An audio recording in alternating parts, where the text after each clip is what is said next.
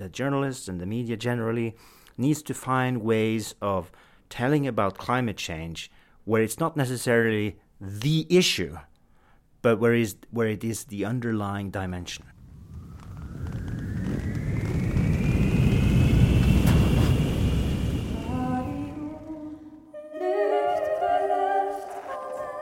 You have to find ways of making millions of people engage with climate change now or within the next couple of years, really. So then the question becomes, what sort of ideas have the potential to mobilize millions and millions of people in the climate struggle? That, what are the solutions to climate change? Well, there are millions of solutions. But the reason, how do you mobilize millions of people for some of those solutions? That's the key question to ask. And I think one way of answering that question is to say, well, what is the most important thing for people all over the planet in order to secure their family and so on? It's a job. The job gives you income. You can pay your kids through school. You can have food on your table. It's an immediate need, here and now. Everybody needs a job in order to survive. I think it's easier to mobilize people around that idea than many other ideas that we have on the horizon. Yeah. Okay. So I'll put it like this: there are so many good emergent climate narratives around. I mean, there's so much ingenuity, good way of making a positive spins, on climate change. But all those positive and creative and innovative narratives, they need to be connected with some sort of structural power. And I think that many of the beautiful new climate narratives around are definitely more appealing than bring back coal to the Rust Belt. But there are jobs being brought back to the Rust Belt.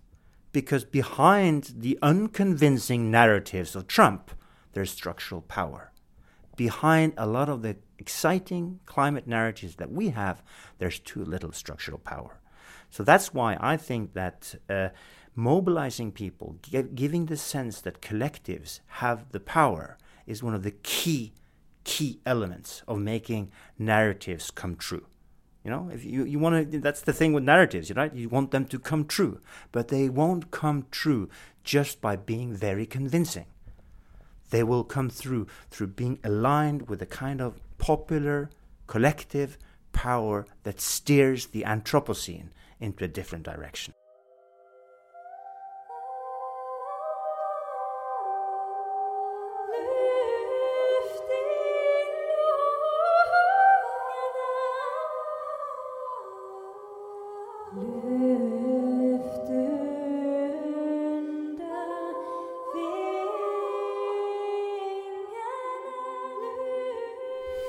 Well, my name is Andreas Ytterstad. I'm associate professor at the Institute of Journalism and Media Studies, Oslo and Akershus University College of Applied Sciences, no less. And I'm also the deputy leader of Concerned Scientists Norway. I have courses in climate change journalism. And I'm also quite involved in building a kind of coalition between researchers, unions, churches, environmental organizations called Bridge to the Future, which is partly based on a book I wrote 5 years ago and some other publications. So climate change is all over my life. The reason I got into this is I got in quite late, like I say around 2006 or something like that. And it was not all for the kind of noble reasons. Well, it's not ignoble either, but I started working here and I needed something to research on. And in 2006, two things were very hot. Climate change, because it was the run-up to the International Climate Panel's reports came out. Al Gore's movie came out, An Inconvenient Truth. So that was a hot topic. And the other thing was blogging. So there was a lot of people blogging. So I wrote my first research articles on how the bloggers discussed climate change, basically. And that that meant I started reading the books and I got involved with it. There's another thread as well, which is really that goes further back, which is a kind of theoretical political interest, is that within common sense, people find as natural, there is also good sense.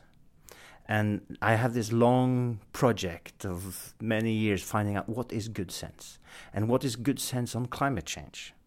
So that was actually so I wrote my PhD thesis, was called Norwegian Climate Change Policy Between Hegemony and Good Sense. So finding out what is really good sense on climate change has been a kind of theoretical interest of mine as well. So again, climate change is something that I approach from different angles, from a theoretical lens, as a very practical, urgent issue, and now also as a teacher of journalism. So I like to come at climate change from various angles. So let's first take what used to be synonymous with the climate debate. Like when I started the climate debate, like 10 years ago, if you said the climate debate, well, then most people would think that, is there climate change or not? Or if there is climate change, is it caused by humans or not? That is still, by many, recognized as the climate debate. And all the academic literature on insecurity and do we know and the sun and so forth, all of these are well-known features of that kind of climate debate. One aspect of this good sense on climate change for me is just, instead of asking what are the truths about global warming, ask the slightly different question, who is interested in the truths of global warming? Because I don't think we are all equally interested in global warming. And if you need proof of that, just look at the President of the United States at the moment. Obviously you can interpret Donald Trump as an individual, somebody doesn't understand climate change. But isn't it more plausible to argue that the reason why he wanted to make America great again by bringing coal jobs back into the U.S. Rust Belt is really because he's not interested in the truth about global warming?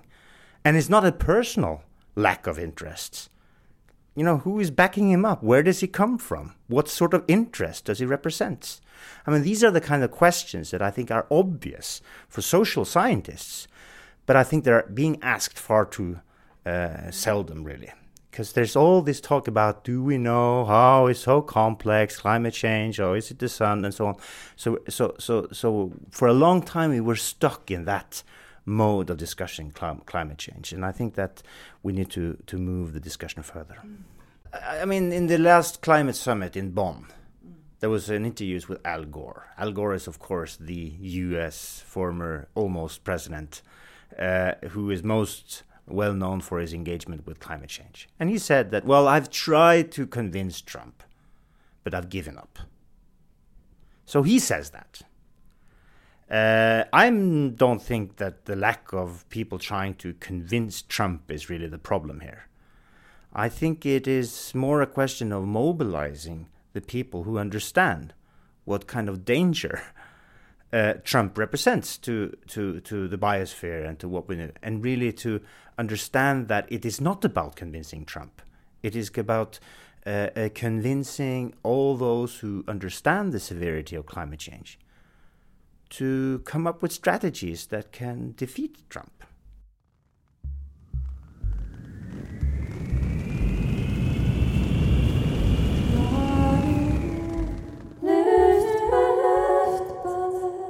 Well, you say dugnad, which is the kind of voluntary effect where everybody pulls in together.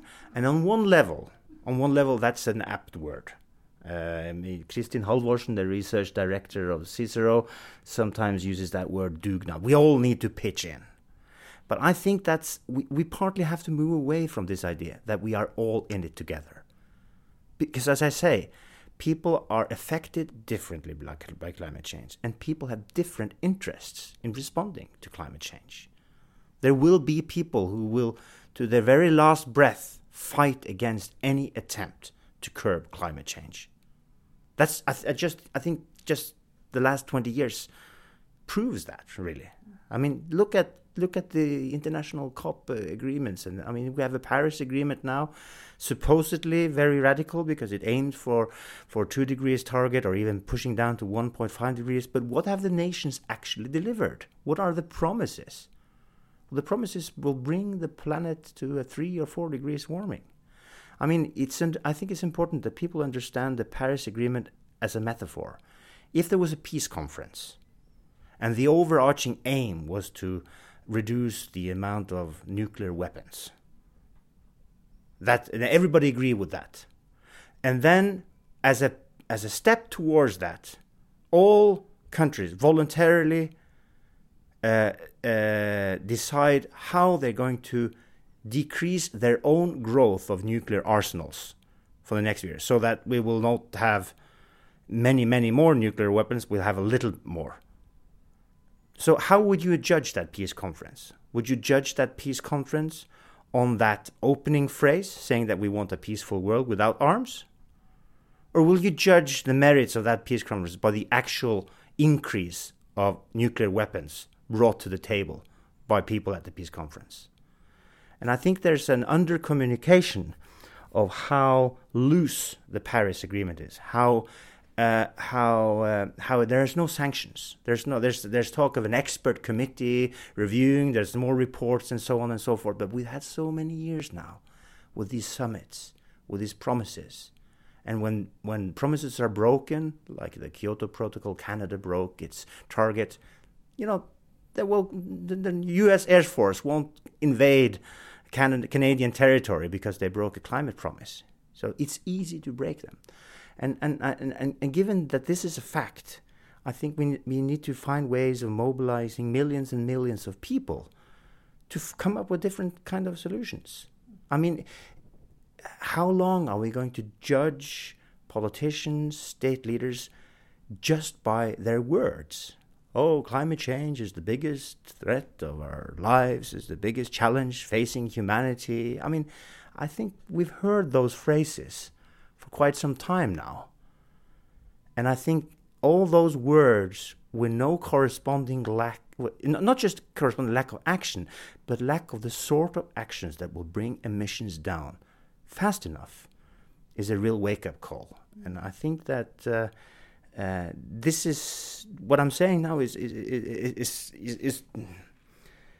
a valid assessment of how things are at the moment. And both researchers and journalists, or anybody really wanting to look seriously at climate change, they need to kind of take that as their starting point.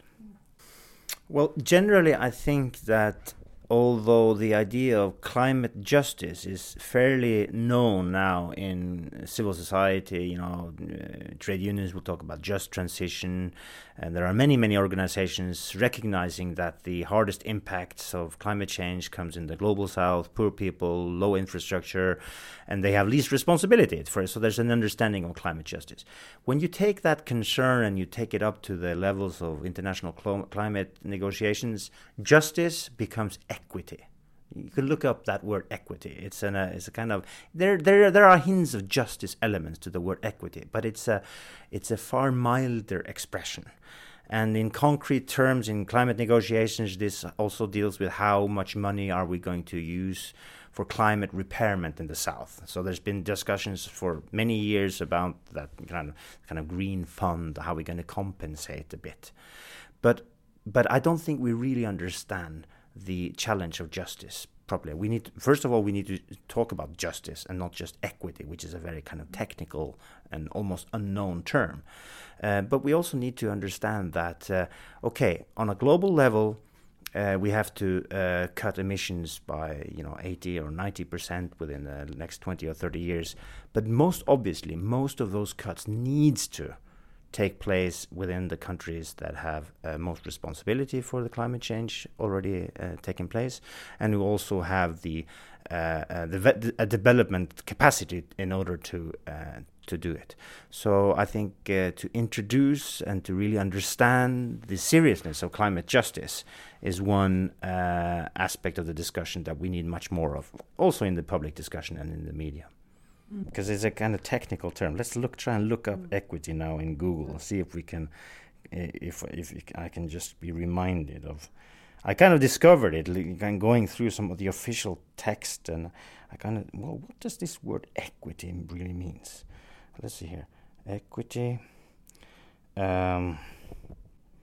Equity is the value of an asset less the value of all liabilities on that asset. May refer to contents, finance, accounting and ownership, business and law, education, companies and organizations. It's kind of unclear. Let's see here. There should be more. Business and law, companies and organizations. Yeah, it's a strange inequity. Well, there is a parallel to inequality as well. So there's a kind of there is a justice understanding of it, but it's a very kind of opaque term. I won't even say that I understand it completely, but I notice that that's the kind of language that is often employed in international climate negotiations. And I think part of the reason why they use that term rather than justice is that justice is much more connected to your emotions, it's more direct, it's more explicit. And I think we have to be explicit. I'm sorry. We really have to be explicit. We can't just kind of hide our challenges within opaque words.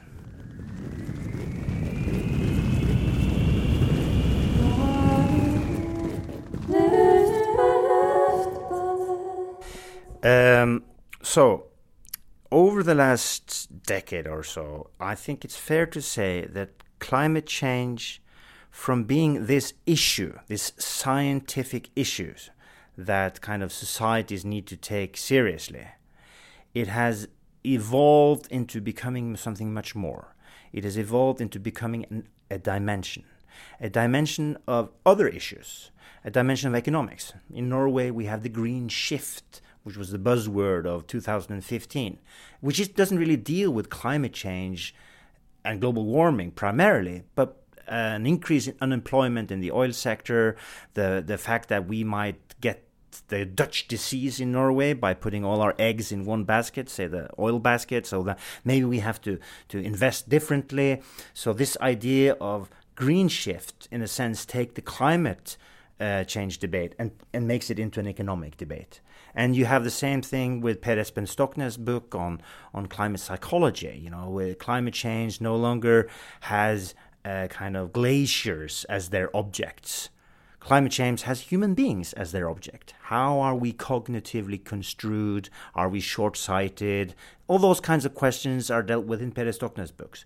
And then among artists, among other academics, the idea of climate change as stories or as frames comes in as important. So now climate change becomes this communicative challenge where we have to find new ways of telling stories of climate change, getting people interested in climate change.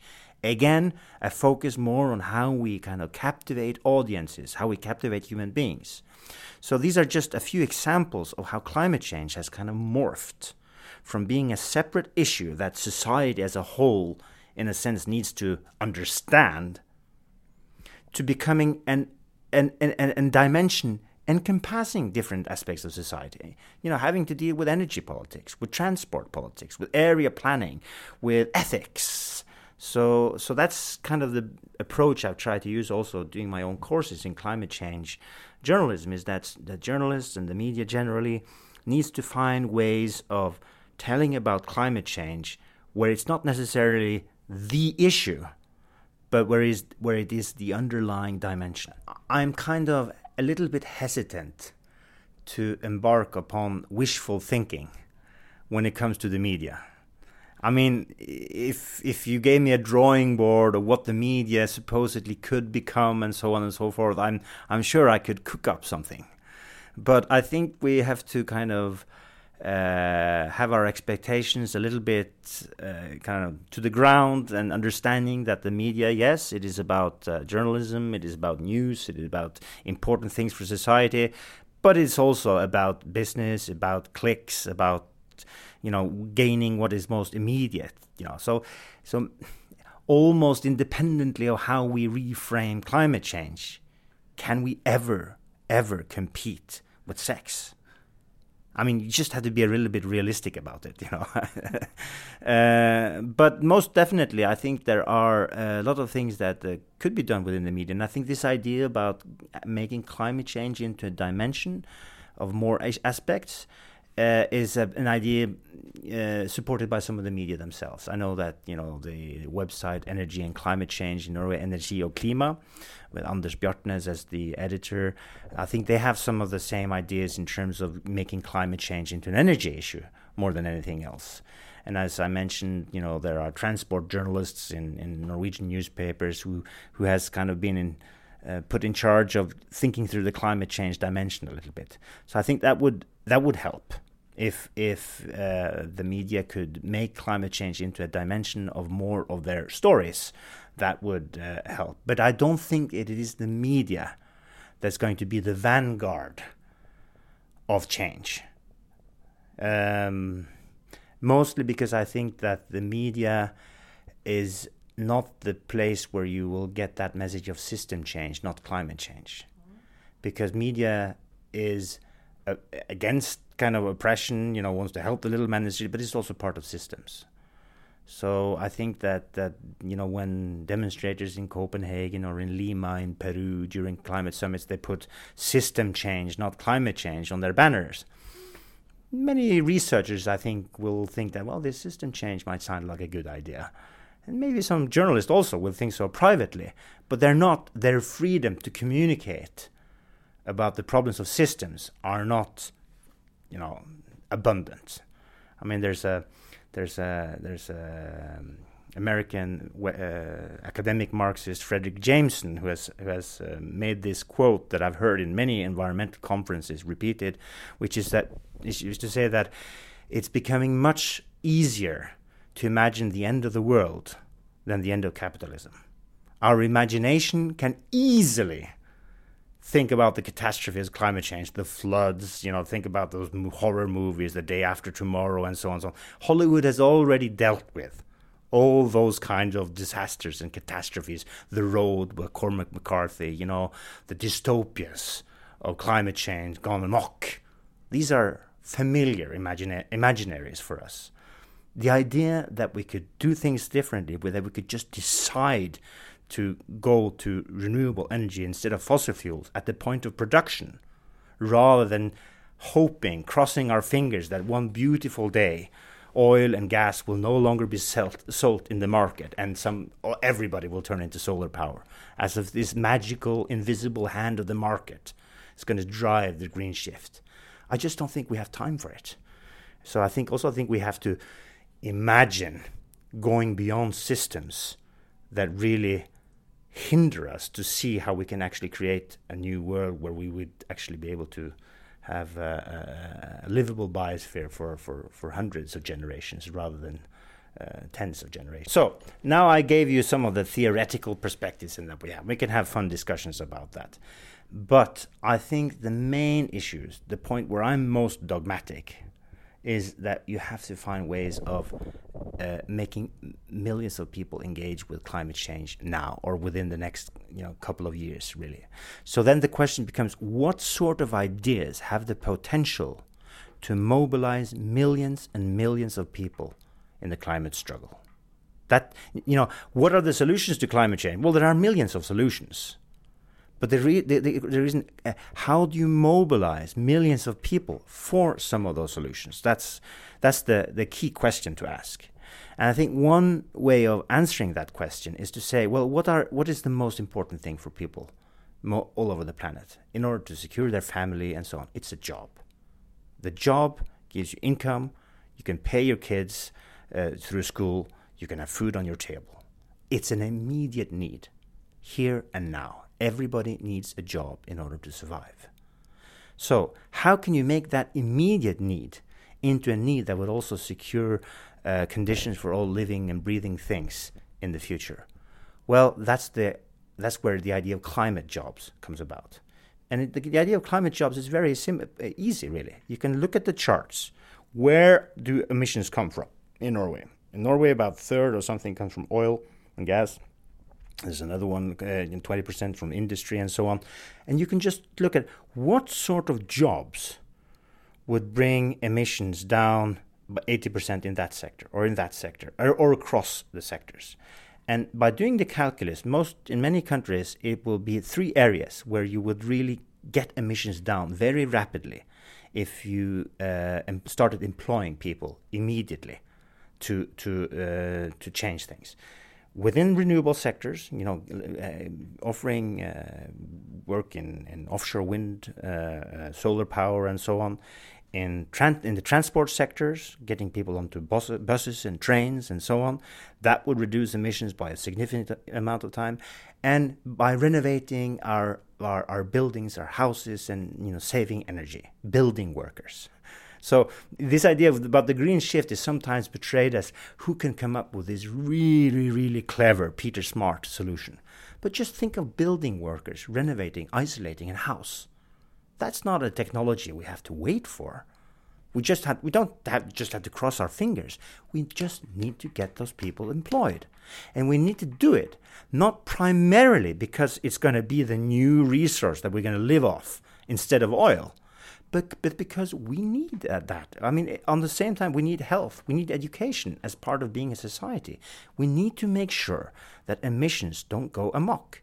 And that's why climate jobs is something that needs to be the responsibility of government.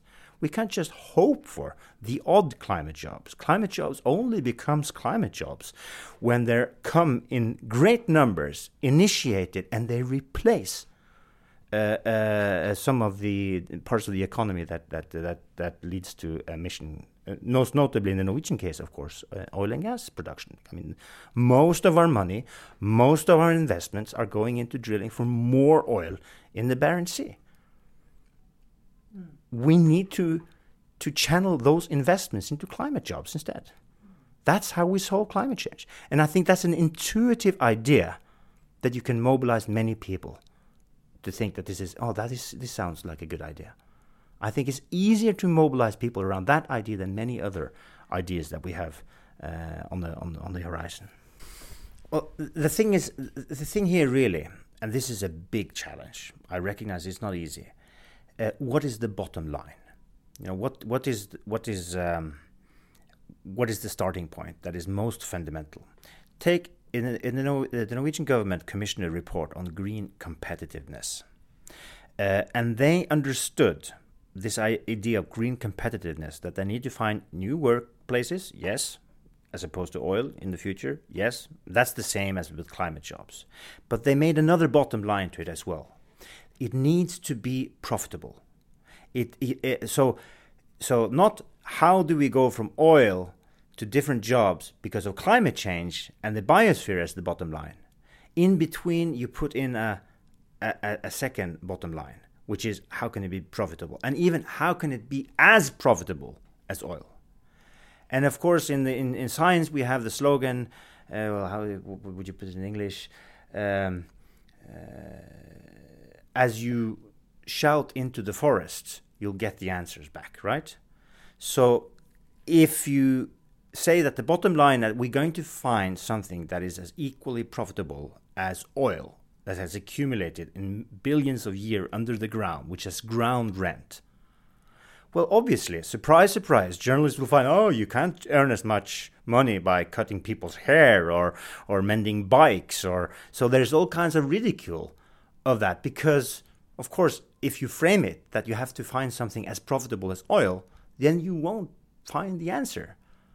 Or at the very least, that will limit your response to climate change. You won't maybe renovate old houses.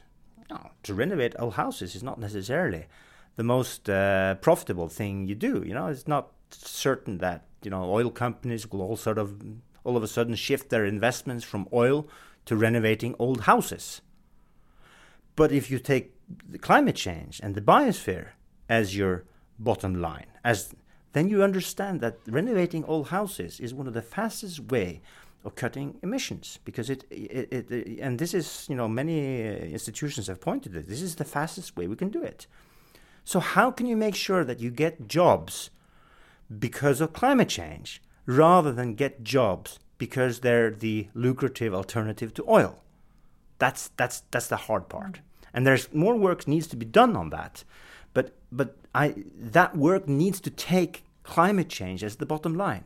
The limits of nature do not respect the complicated nature of climate negotiations, the complicated natures of government coalitions, how to recognize, I mean, the boundaries of nature don't respect the elements of climate skepticism within the Norwegian government. They simply don't care. Yeah. Okay, so I'll put it like this. There are so many good emergent climate narratives around. I mean, there's so much ingenuity, creative ways, good way of making positive spins, on climate change. Per Espen Stoknes often talks about the need to be positive and so on. But all those positive and creative and innovative narratives, they need to be connected with some sort of structural power. That's the thing. So if you only have the good ideas and you don't have the good power behind those ideas, well, there'll be a lot of people saying that, well, I told you so all along, as we go down the runaway climate change, more floods and so on way. But if you connect those narratives to structural power, say within unions who have their primary job is to get a job for their members, and if they fight for jobs and they are attracted by the narratives and they also fight for it and they have structural power, then we can start to move things. Bill McKibben is probably the most kind of famous international climate activist, former journalists and so on, written some famous stories in Rolling Stone and so on. And he makes the point all the time. I remember he made this point I think in 2011, he was in Norway and received the Sophie Prize from Jostein Gaarder. And he said that, well, we're winning the argument, but we're not winning the war. And I think that many of the beautiful new climate narratives around are definitely more appealing than bring back coal to the Rust Belt. But there are jobs being brought back to the Rust Belt. Because behind the unconvincing narratives of Trump, there's structural power. Behind a lot of the exciting climate narratives that we have, there's too little structural power. So that's why I think that mobilizing people, giving the sense that collectives have the power is one of the key elements of making narratives come true. If you want to, that's the thing with narratives, right? You want them to come true, but they won't come true just by being very convincing. They will come through being aligned with a kind of popular, collective power that steers the Anthropocene into a different direction.